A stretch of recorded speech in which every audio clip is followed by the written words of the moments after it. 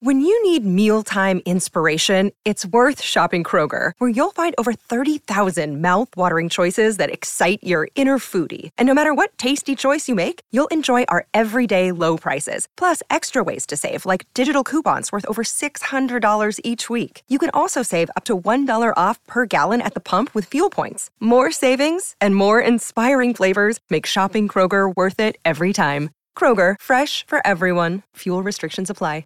This just hasn't been normal. It's not normal to do this in the middle of a pandemic when the Senate's closed down. It wasn't normal to do it when you've got a president that's tweeting out, I want 9 justices so they can count my ballots. It's really important to include in our push for more funding for public education that piece of it that's about counselors in schools and all of the support. As my buddy John Lewis said, it's a sacred opportunity and right to vote. You can make a difference. If young black women and men vote, you can determine the outcome of this election. Not a joke. You can do that. Hello and welcome to Trumpcast. I'm Virginia Heffernan. Ugh, I hate to admit it, but I'm in a lawn sign war upstate. I told you all, I think, that my cop lady next door neighbor who is, I was told, tired of Black Lives Matter. Sob. She must be so tired, just like George Floyd's family and Breonna anyway. So my tired police officer Trumpite neighbor, she has a big blue Trump flag that gets entangled with her stars and stripes, and she leaves both of these flags out all day and night without lights in the soaking rain. Actually, sidebar here. I know you're not supposed to kneel before Old Glory or, of course, burn it to cinders, but those flag-reverent people don't seem to care about the old flag regulations that I learned as a brownie. Like, light the flag if you're going to leave it up at night and take it down in the rain. If they're so precious about the flag, why don't they? Anyway. All right, so this neighbor has her Trump flag, and I've been trying to treat it like the houseboy of Clouseau in those Pink Panther movies, that is there to kind of attack me every time I encounter it to keep me on my toes, and it definitely rankles. So the other day, I put up a discreet, simple Biden-Harris sign. Not a flag, for Pete's sake, a short lawn sign, because other people had told me that you have to get over your snobby, squeamish dislike of lawn signs and give comfort and ballast to other Democrats and sane people driving by who, like me, might feel sickened by other displays of support for Grandpa Fascisto in the Oval Office. Okay, so up my sign went. And for 2 days, it stayed solid, unmolested. And I found this very collegial. Here we are, neighbors with opposing views, both expressing them, but with speech and not coming to blows. But then they countered. Up went 2 giant banners with Trump all over them. Each one could have crushed with its garishness and sheer size 14 of my little elegant Biden-Harris feints.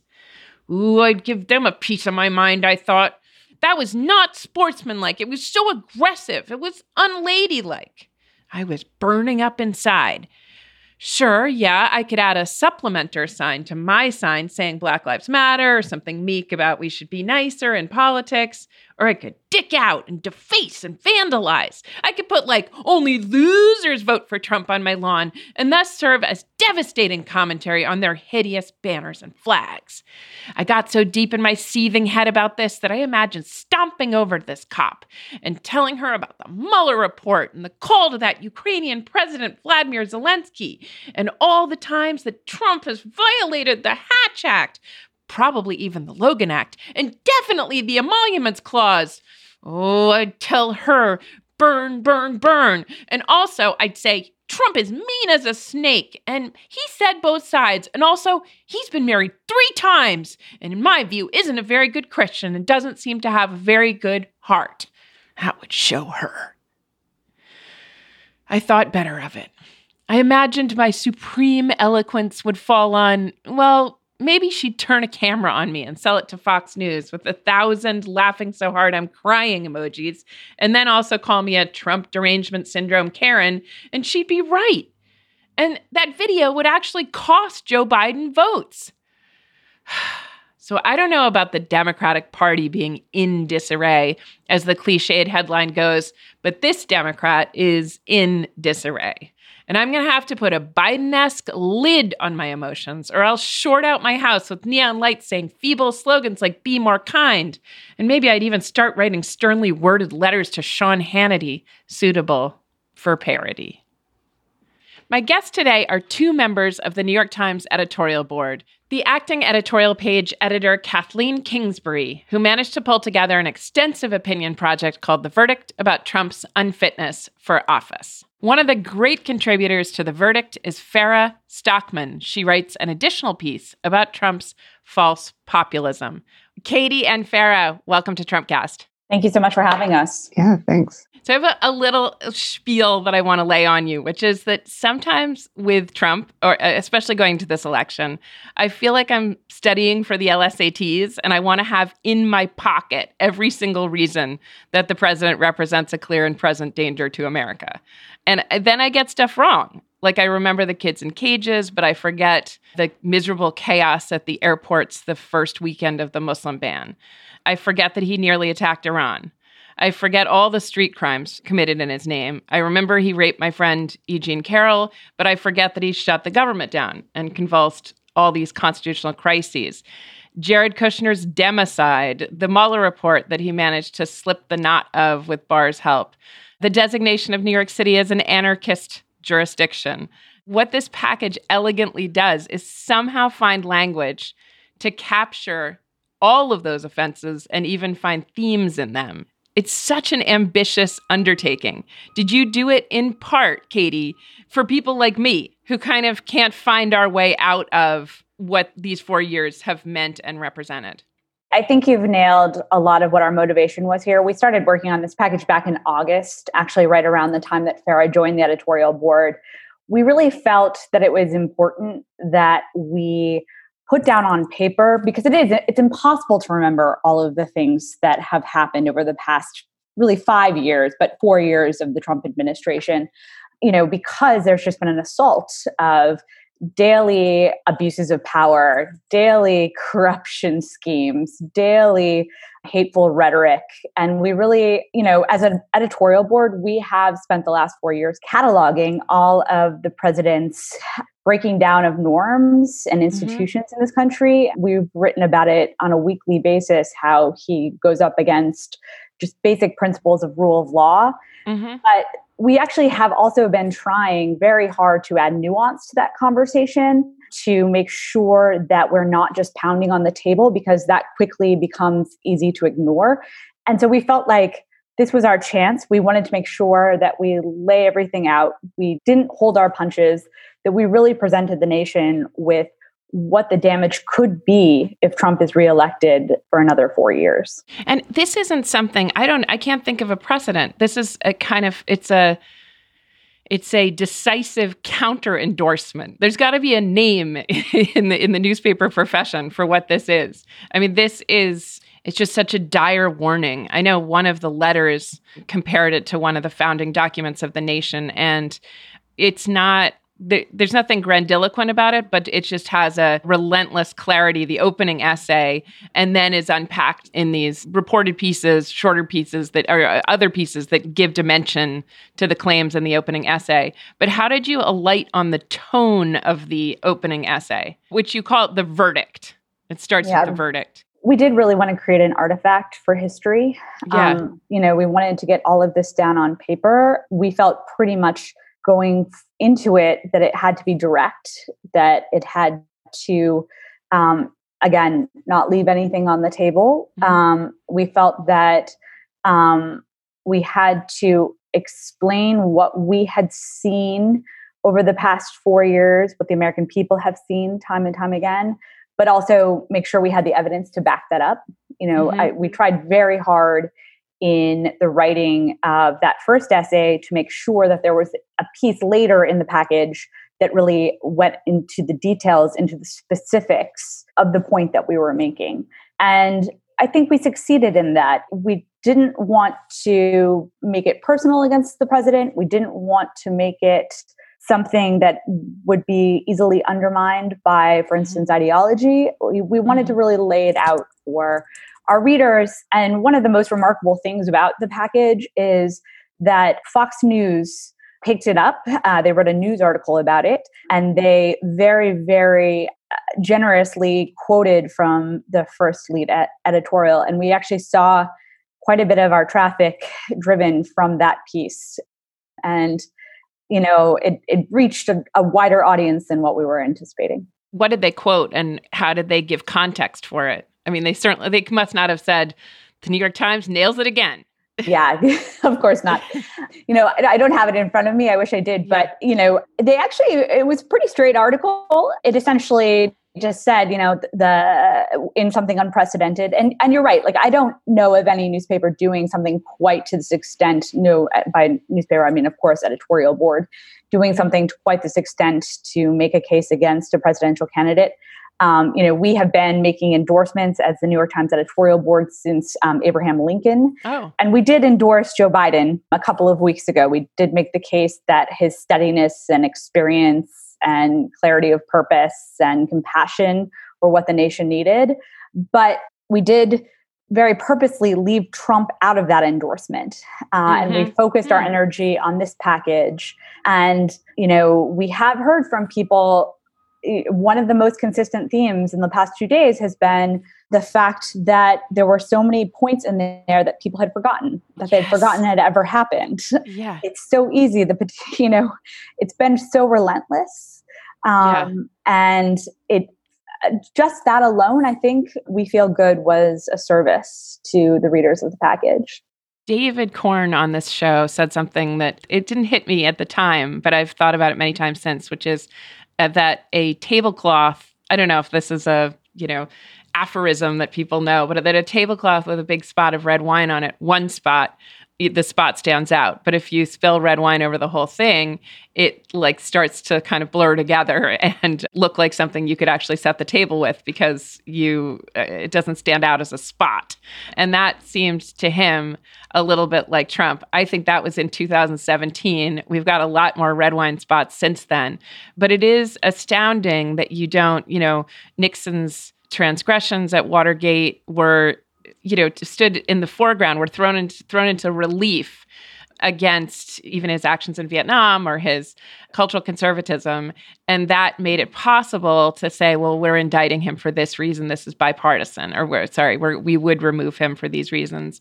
And that is missing with Trump. And there is something about the pervasiveness of his racism, corruption, deceit that makes him so overwhelming.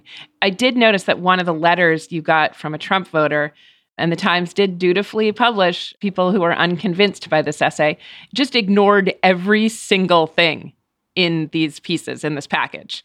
It's to say instead, I think he connects with voters and I'm going to vote for him. So, in a weird way, the attack on him is much longer and wordier than the defense of him. The defense is often, but I still like him. Farah is really the expert on Trump voters. Yes. Farah, as a reporter, has spent so much time in the middle of the country, especially connecting with the people who chose Donald Trump to be their president 4 years ago. And I think can really weigh on this more than I can. I'll just say the one thing is that we've seen time and time again is this administration has perfected the art of distraction. And it's really important that we have clarity going into the ballot box this year. Yeah. Farah, I read the essays out of order. I just want to say again to both of you, I really found this, it's like a mini masterpiece. It's so, I write editorials for the LA Times, and I've wanted to have some kind of, some way of understanding the themes altogether, or else you're just chipping off observations and, even jokes as things go along. And this was very beautiful and powerful. So I was looking through the various options of things to read. And for some reason, I just thought his fake populism, that is the part of Trump that I understand the least. And I went to Farah's piece, which has reporting in it. And I've just been quoting it ever since. Really powerful. So you've been, Farah, living with or rolling with or coming to understand the working class voters who are usually dismissed on the coasts as simply racist, but you found out much more about them. So tell me first about your reporting, and second, about the charge that economic anxiety is just a fig leaf for racism. So I went and basically spent about 7 months following these steel workers as their factory shut down in Indiana. And then I followed them for years afterwards to figure out what happened to them. And I followed a white woman, a black man, and a white man. And I should say that not everyone in that factory voted for Trump. And the union there actually endorsed Bernie Sanders. But a lot of them did vote for Trump. Probably about half of the white workers voted for Trump. And I learned so much from these people. And the reason I chose this factory was because Trump tweeted about it. He tweeted about them personally. He made them feel personally important.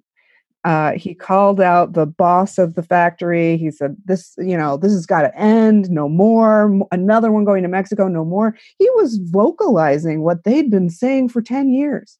And he was vocalizing what Democrats used to say, right? I mean, Sherrod Brown still says it, but you don't have that flavor of Democrat anymore. Like Trump just ripped from the pages of, red meat unionism he exploited a vacuum that had been left by a lot of Democratic leaders when they went sort of centrist and just saw these people sitting there. And so I learned so much from them. But one of the things I learned is that the working class is not white. Like most of those factories, many of those factories had a lot of Black people in them. That factory that I was following was about 40% Black. And so, the charge that blue collar people are just bigots and racist, in a certain way, you understand it because the history of unions is a history of excluding Black people and excluding women. But in the 70s, like after the Civil Rights Act, a lot of those factories had to share their jobs, right? They had to open up. And that was exactly the time the factory started moving away. So, liberals champion the idea of affirmative action and evenly or fairly distributing these jobs, but have totally forgotten this notion of keeping the factories here, making sure the jobs actually still exist. And so, they were sort of two sides of the same coin. And these people had been what was so amazing to me is that Black and white men and women, they all talked about politicians as crooks. Their standards were so low. Like they just thought you and I, college educated people, were raised to believe my vote matters and, my engagement will, change things. These people were raised to believe they will ignore you.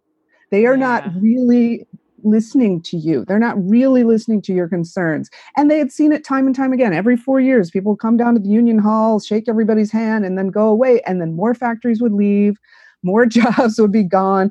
And, these were the lucky ones who still had good paying union jobs, paying $25 an hour with health benefits. They were like the last of the Mohicans in Indianapolis, and we would be at these rallies outside the plant.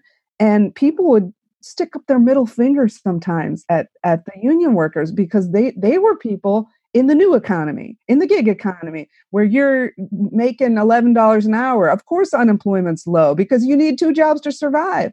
And so these people had felt so abandoned that they weren't really voting. And I interviewed so many people who would cast the first ballot in their life for Donald Trump in 2016. And I'm afraid that if more people like that come out of the woodwork, we could see a surprise in November, because there were a lot of people that felt totally left out of the political system. And the more that I understood their point of view, the more that I couldn't argue with it.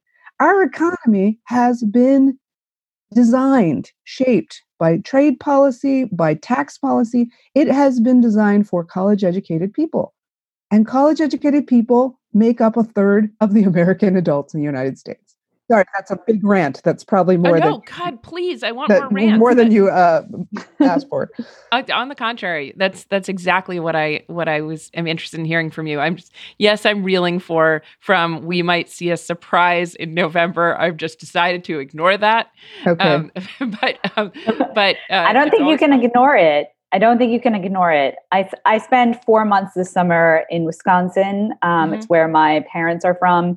I lived in Waukesha County, and there are still many, many people who support Donald Trump in Wisconsin. And it's mostly, at least in part because they are not hearing a message from the Democrats that they want to engage with, that they feel is convincing enough. And also, frankly, I mean, it gets a little bit to what Farah was talking about, that there are a lot of people in this country who feel like they are about to be left behind, even if they're still doing very, very well. And I agree with Farah that it's not just middle-class white people. I think that it's also, there's depths there. And back in 2016, I also spent the summer in Wisconsin just by coincidence. And I remember going to Trump rallies and seeing an incredibly diverse crowd there. Yes. And that was really my first indication that he was going to win. Yeah. And I don't think that we've seen a total shift yet. 30 million people have already voted. That's a sign, a good sign for Democrats. But, people still need to get out the vote. People still need to go and cast their ballot if they want change. I also think that if the message is that these people are stupid and racist, how are you expecting to get those people to then come out and vote for your party? Right? Yeah.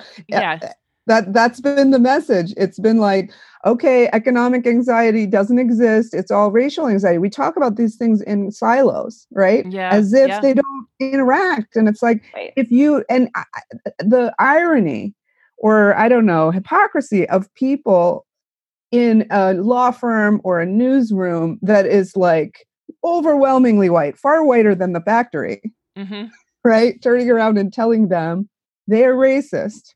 Some of these articles don't even bother to quote a Trump supporter. And so, I just feel like that we've gone away from the act of persuasion. Democrats have a great argument to make for these blue collar people because these people used to be Democrats. Yes. We left them. They didn't leave us. This point you make about overlooking or trying to forgive Bill Clinton and just trying to say that, NAFTA or trade with China or some of the Democrats' policies, that it would be okay. They'd always been Democrats. Yeah. They would, Democrats were for the union. Tell that story because it's sort of, I think, what we're experienced over the last 4 years as this referendum on so much that went before it. And you sort of think, where did I go wrong? I didn't realize how uniquely hated Hillary Clinton was simply because of Bill. Simply because of Bill did NAFTA and the normalization of trade with China. So this guy named Tim Mathis is a really good example. So he was a diehard union guy, grew up in a diehard union family. He was the son of an auto worker, the grandson and great-grandson of a coal miner. These are union people who had never voted for a Republican in their life. They thought of the Republicans as, the greedy corporations, and the Democrats fought for the little man, the working man. And when I met him, so he tells the story much better than I do. He says, I believed so much in Bill Clinton that I didn't mind, when he signed NAFTA. I believed that it would create millions of jobs. That's what, Bill Clinton said it would create lots of good paying union jobs here in the States. The other promises of NAFTA were that Mexico would get rich and then they'd start to buy our products and then they wouldn't send any more undocumented immigrants to the United States because they'd have jobs in Mexico and they wouldn't be coming and competing with us for our unskilled jobs. So these were all the promises of NAFTA. And he said when Ross Perot ran and said that thing about the giant sucking sound, NAFTA's going to have jobs going south. I always think about that. Oh my God. He said that man is an idiot. Why? Because Bill Clinton's a Democrat. He would never do that to us. And then came China, the normalization of trade with China, which was a much bigger impact on the U.S. economy, actually, than NAFTA. NAFTA is a marginal effect, both positive and negative. But China, the normalization of trade with China fundamentally restructured American manufacturing. I think you could argue that. Anyway, by the time the factory started closing, he's like every night on the news, there was a new, factory closing. It was just like an onslaught. And then my factory closed. His factory closed and moved to China in 2004. He bounced around for a few years, finally got another job at Rexnord, the plant in Indianapolis, where I found him. And then that moves to Mexico. And so he's just like, Ross Perot was right. Ross Perot was totally right. And we've been sold out. And I live it. And no amount of punditry on the television can say otherwise. Nobody can convince him otherwise, right? And the people who come on TV and say, well, free trade is good for us, don't realize how that sounds to someone who knows it isn't true for him as an individual, right? Yeah. And what happened to Tim, by the way, is fascinating because it flies in the face of everything you think of these blue collar workers, right? Tim, the last time I talked to him was probably about 6 months ago. He sold his house, he sold his truck, and he bought a one-way ticket to the Philippines. He is going to try to live the rest of his life in the Philippines because he's like, I'm too old to get another job at a factory that's probably just going to move away. I can't do anything else. My back hurts. My arms hurt. I'm tired of starting over. And one thing we don't realize about blue collar people is that seniority matters. So these are guys that would have spent 20 years at a factory and retired, and you get on the day shift. Your life becomes better the older you get. Every single time a factory closes, those men with seniority, men and women with seniority have to start over again. So now this crop of people, they're all working the night shift. They never see their wives and husbands because they're working from like 11 p.m. to 6 in the morning. I mean, every single time you have to start over again. It's not like you're made whole if you get another job. You're starting. Yeah. Imagine going back to the job you had right after college. Right. And so these factories are their social networks. So you can't even, the reason people get jobs is through their unions and through their friends, right? And if everybody is out of work because the factories are all, it's just like their world. Imagine if your college closed and then someone told you, oh, degrees from this college don't matter anymore. And everybody from that college, well, sorry. Sorry, the world has changed. Sorry. Yeah. Yeah. Just to put into context, just to add on to Farah, or add the context of what Farah is saying there, and think about what Donald Trump's message is, which is, I'm going to save your job. I'm going to save the respectability and the way that you provide for your family. Whereas the Democrats' answer to that, particularly in 2016, they've gotten better and more precise about it, was let's create some job retraining programs. Social safety nets. Social safety net, exactly. And I think that is just really important to remember when you think about what the appeal of Trump is. So job retraining and social safety net, what those sound like, I took time out of journalism and tried my hand at marketing, and if that was job retraining, and I think it was just humbling and demoralizing to do, as you say, Farah, start again at the bottom and where no one knew me. And my past accomplishments didn't count for anything. Yeah. And is that what job retraining sounds like? Because I still, to my aging neoliberal ears, job retraining with green jobs or high tech jobs still sounds like something you might hear in a TED Talk and think, oh, that's going to work. Yeah. Well, we have utterly failed. There is something called the Trade Assistance, TAA, Trade Assistance Program, that came with NAFTA, right? And I guess it even predated NAFTA, but there's literally a counting of all the jobs lost to trade. And if your factory gets on that accounting, you get something called TAA. And so where it sounds good when you look at it.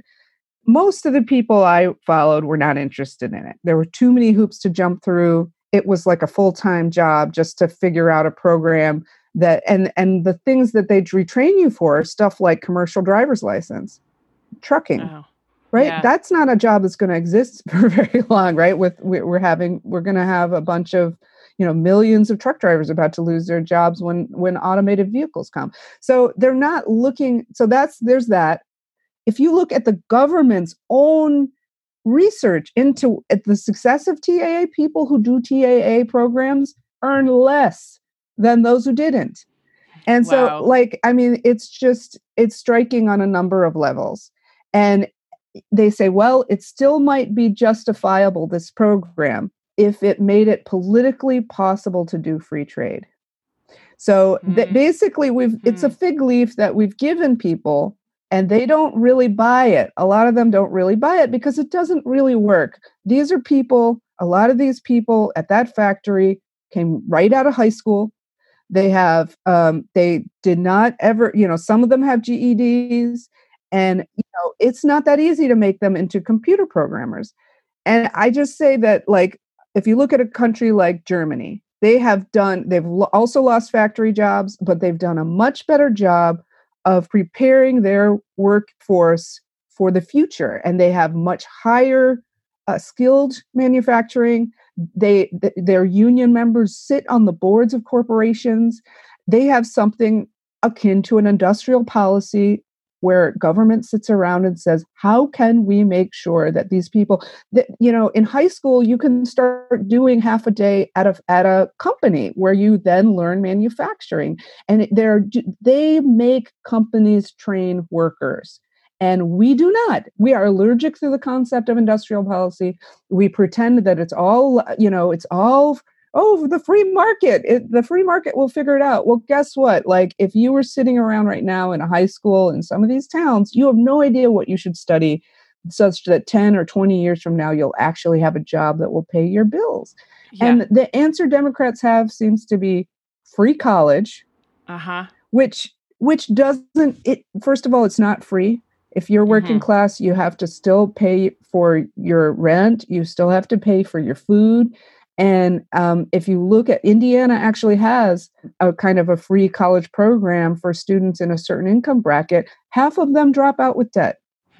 And so it's not we need good blue collar jobs that people can live on without going for 4 years to learn a liberal arts degree. And the more that we talk about college as the baseline of normal, we have left the American people behind because we are a minority.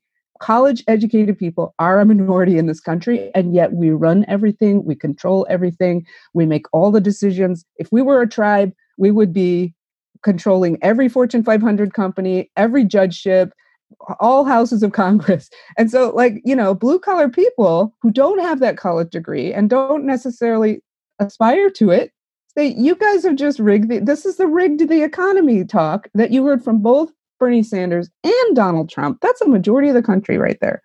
Thank you. And this is great. So I sometimes think about Mitt Romney's pitch to voters, and he was in those days, so 2012, he was pushing for entrepreneurship. That was sort of both neoliberals and neoconservatives loved entrepreneurship. Look at how that went down like a lead balloon with the working class. Yes, exactly.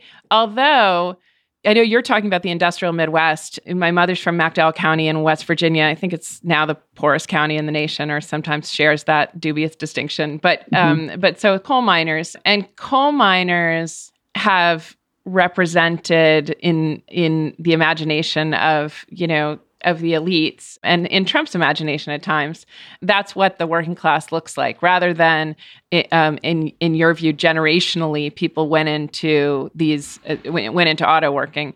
And coal mining, my mother always says, it was never a great job. Nobody ever thought it was a great job. But you get nostalgic about it when there are no jobs. Yes. And though, in addition, with coal mining, with a sentimental place in everybody's heart, the next generation, so, people 60 who still didn't get good coal, or mining jobs, they came away with something that this organization, Project Opportunity, that did a test of West Virginians on what they considered the American dream. I promise this is going somewhere. Oh, yeah. And the choices were home ownership, sending your kids to college, or being your own boss. And the overwhelmingly, this is 2012, people said being your own boss. Interesting. And I thought, oh, that's amazing. They'll like scalable jobs, or people will make crafts and then they'll go on Etsy and who knows, and then they'll take it from there. No, they're people who wanted to be country stars, music stars, or massage therapists. Yep. And now you have people laid off at the Rexford factory in your piece who are essentially their, quote, own bosses, in the sense that they're underemployed, but doing gig work. Yep. And filing 1099s or just in some kind of cash economy? So I think there is a glimmer of hope, right? This is a future, maybe, right? If we can decouple healthcare from work, then these people can actually try their hand. And there were some entrepreneurial people. The Black man that I followed was named Wally, and he had a long dream of opening a barbecue. He was an amazing guy and had a really He had climbed up into the factory to a position that he was finding it hard to leave. But in his mind, he wanted to leave. And because that was his long dream. And he had so many entrepreneurs in his family. And we never talk about Black entrepreneurs. Rarely do we, especially if they're working class. But there are so many Black businesses, partly because, even if they're not registered, partly because that was the fallback. You didn't want to be at the mercy of the white man giving you a job. Mm-hmm. And you wanted to be able to employ your relatives who were coming out of prison. That was literally, his son was coming out of prison, and he was like, I want to make a barbecue so that my kids will always have a job. And I mean, so I found that the Black workers at this factory were much more stoic about it closing. Even though they were least likely statistically to get another job that was good, but because they were like, we've been through this, we've seen this before. And even though this is happening, we've still seen progress over the last 20 or 30 years. The white workers were losing their minds. For them, it was like, we thought the company cared about us, and now they didn't. They were like extremely. It was existential. They were walking away from severance packages because they couldn't stand being in the factory and watching their Mexican replacements be trained. They couldn't take it, like physically, psychologically. They fled, some of them, because they couldn't watch the Mexicans take their jobs. And so it was like, to me, it was the first time they had faced that. And so we say, well, why is it that you have a white man and a Black man working side by side in the same factory, earning $25 an hour, and yet their reaction to this factory closing and moving to Mexico is 100% different? It's because of the history. The history matters.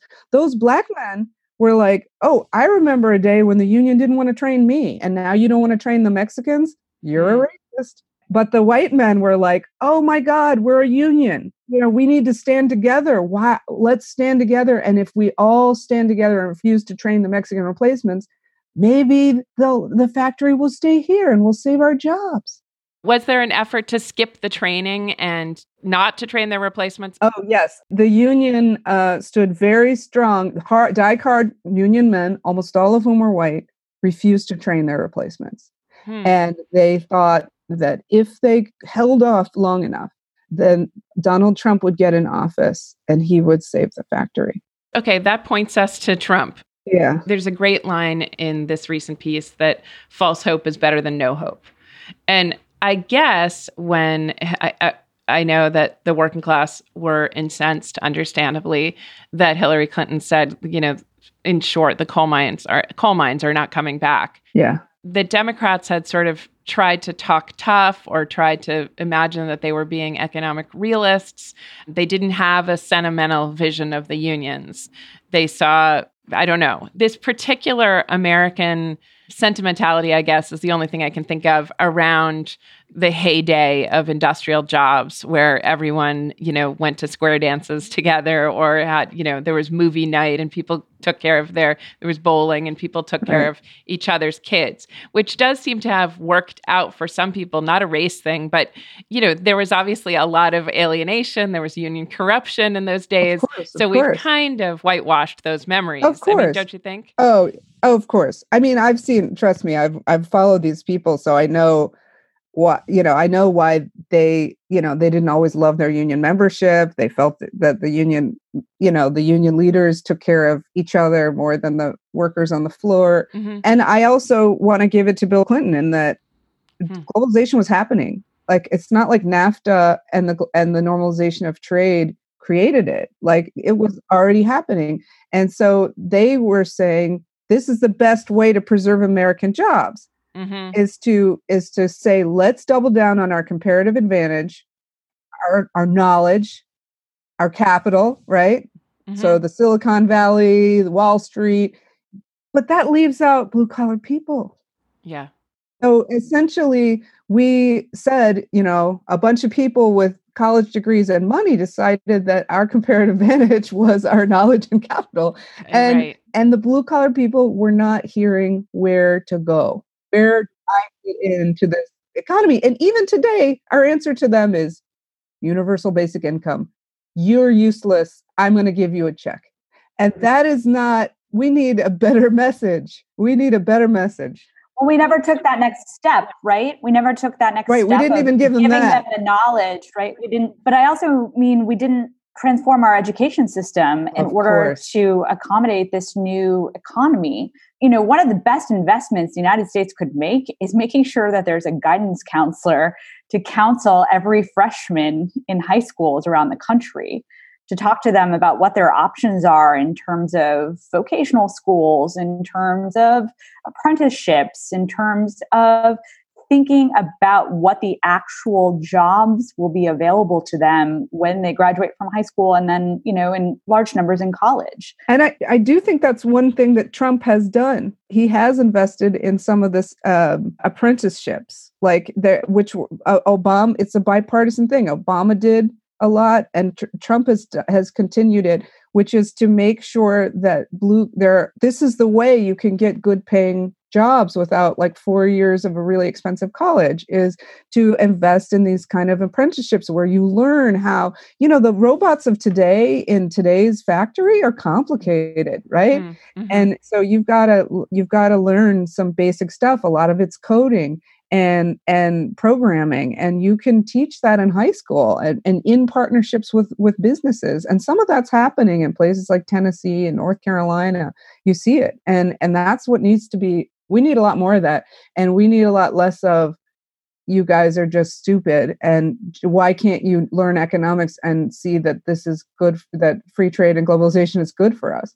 I would take it one step further. I would say what we actually need to be teaching students today is how to be nimble and agile learners, how to keep learning, how to learn quickly on your feet, and to adjust. Because, as Farah mentioned earlier, right?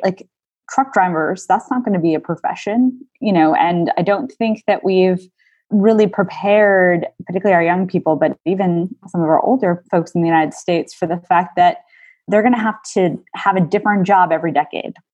Yeah, but the problem is that is absolutely inconsistent with the union thinking, which is, as Farah was saying, the seniority piece of this and this sort of status and family alignment with these jobs. I don't know if you saw Deaths of Despair. It came out. Yeah. Okay, so this is the book by two Princeton professors, Deaths of Despair and the Future of Capitalism, Angus Deaton and Ann Case. And I'm curious what you make of it, because in my view, they focus on a specific part of the working class, which are not the ones that just want to keep their families together and go to church and have consistency in their lives and make America great. These are the so-called shit life sufferers who are on there. I think they say that the way to think about them is, the men, I think it's something like 4 out of 10 in this working class group, I believe in Kentucky, don't have romantic partners or wives.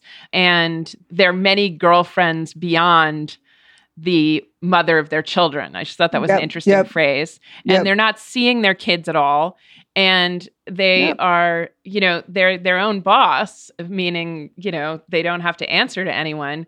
But by then, all their ideas of liberty, being able to have multiple girlfriends and not answer to anyone have turned into sitting in front of Fox News with, a bottle of OxyContin, and no exaggeration. And that is very far from the portrait of these steelworkers that you have. No, it's not. These are their kids. Okay. These are their kids. And them too.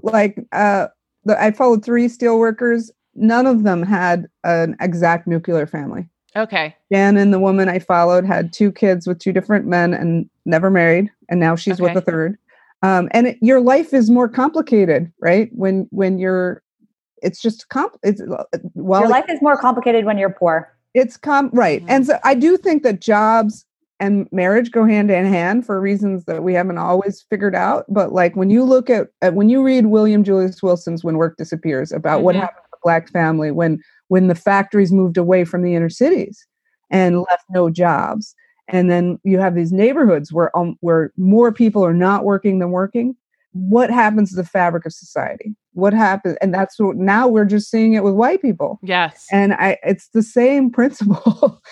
Jobs matter. The dignity of work matters. And I'm not, even if we end up with something like universal basic income, we still have to have something for people to do. I just think it's so fundamental, and people with jobs rarely have to think about what it's like to think of a future where you might never be employable again, and what your relationship is to society itself. And I mean, just think about the fact that these places, the white places that lost factories to Chinese trade, to import substitution from China, they went GOP. Why? Why would you? They're more and more reliant on government assistance, more and more reliant on disability checks. Yet they vote for the GOP. Why? They want their jobs back. They don't want to live on the dole. And so, this is something we need to. And they're willing to say, get rid of environmental regulations, get rid of minimum wage, get rid of all of these things that have protected us. Let's go. We'll even forgive Trump for his right to work, this anti-unionism. Trump is great. He's not good for unions. They're willing to forgive him all that. Why? Because he says, I'm bringing your jobs back. And that's still his most persuasive argument today is before COVID, unemployment was low. There were a lot of jobs because we took away the strangling regulations from businesses. Trump was kind of like a grand bargain. I'm going to tariff these Chinese imports. I'm going to put all these tariffs on washing machines from South Korea, but the business people aren't going to complain because I'm going to turn around and give them all this money and a tax cut across in the back door. Economic nationalism. And he has some kind of harebrained mad formula for how to bring jobs back. And it hasn't actually worked the way that he wanted because he's so unpredictable that nobody's investing in their factories because you don't know, tomorrow he might declare a tariff here and there. But the idea of an American president standing up there and saying, it's my job to bring jobs back.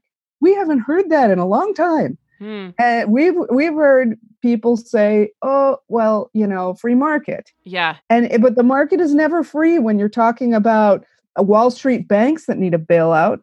Yeah.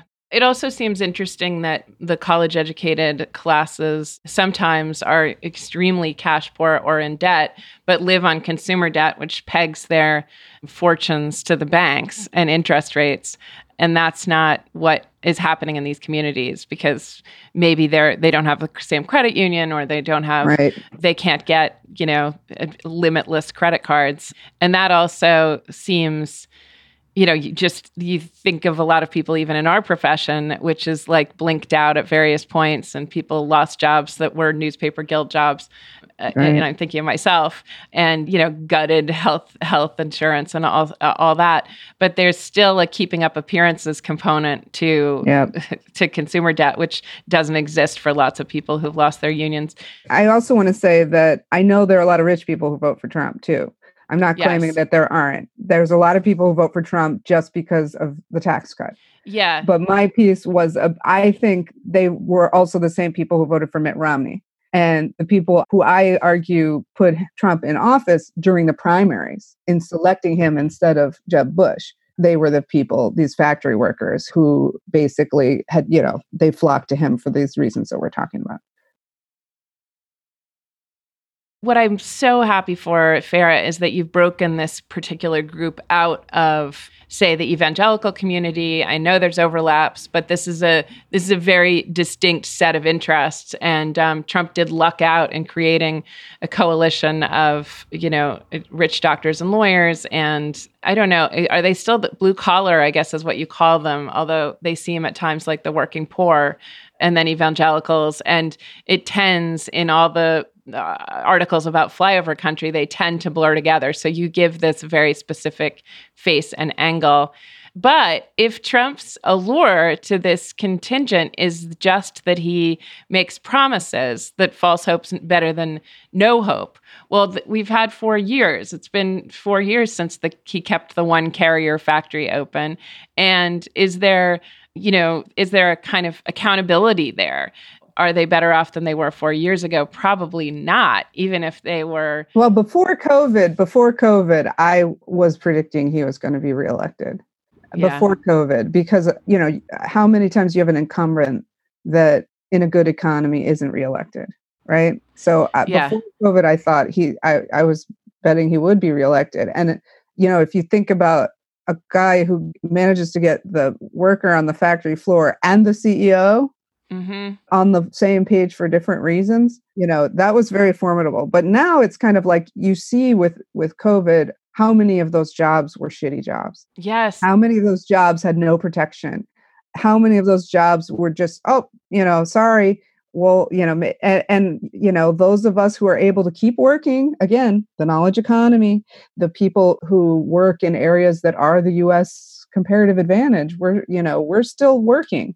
And yet, if you're in a factory, chances are you've been laid off. Yeah. Or if you've gone back, a union person was saying there are so many safety regulations as to make work almost impossible. Right. And that's where the Trump anti-regulation, I see his response to COVID is kind of with that in of a piece with the anti-regulation.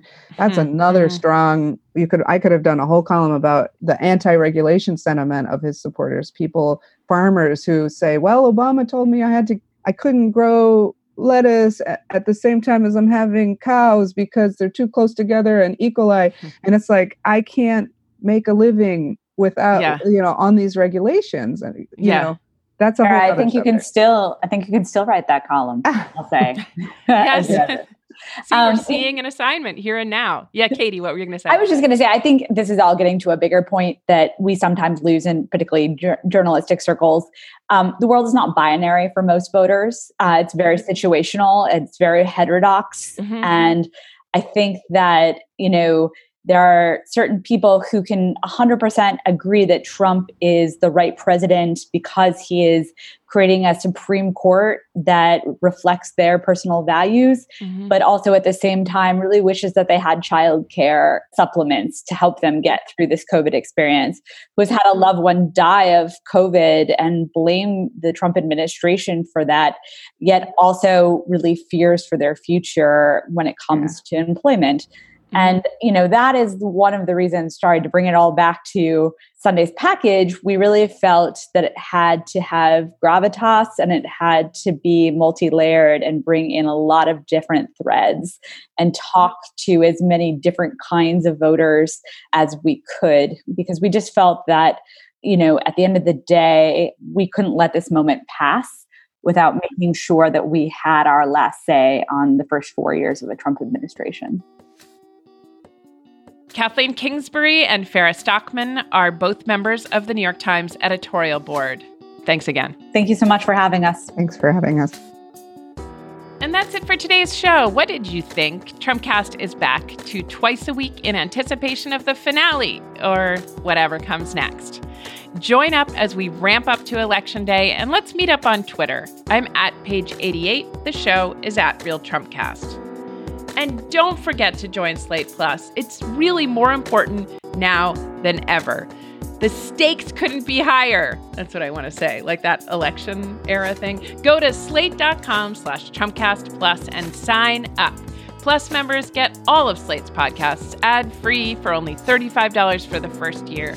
And best of all, you'll be supporting our work. So go to slate.com/Trumpcast Plus. Our show today was produced by Melissa Kaplan and engineered by Richard Stanislaw. I'm Virginia Heffernan. Thanks for listening to Trumpcast.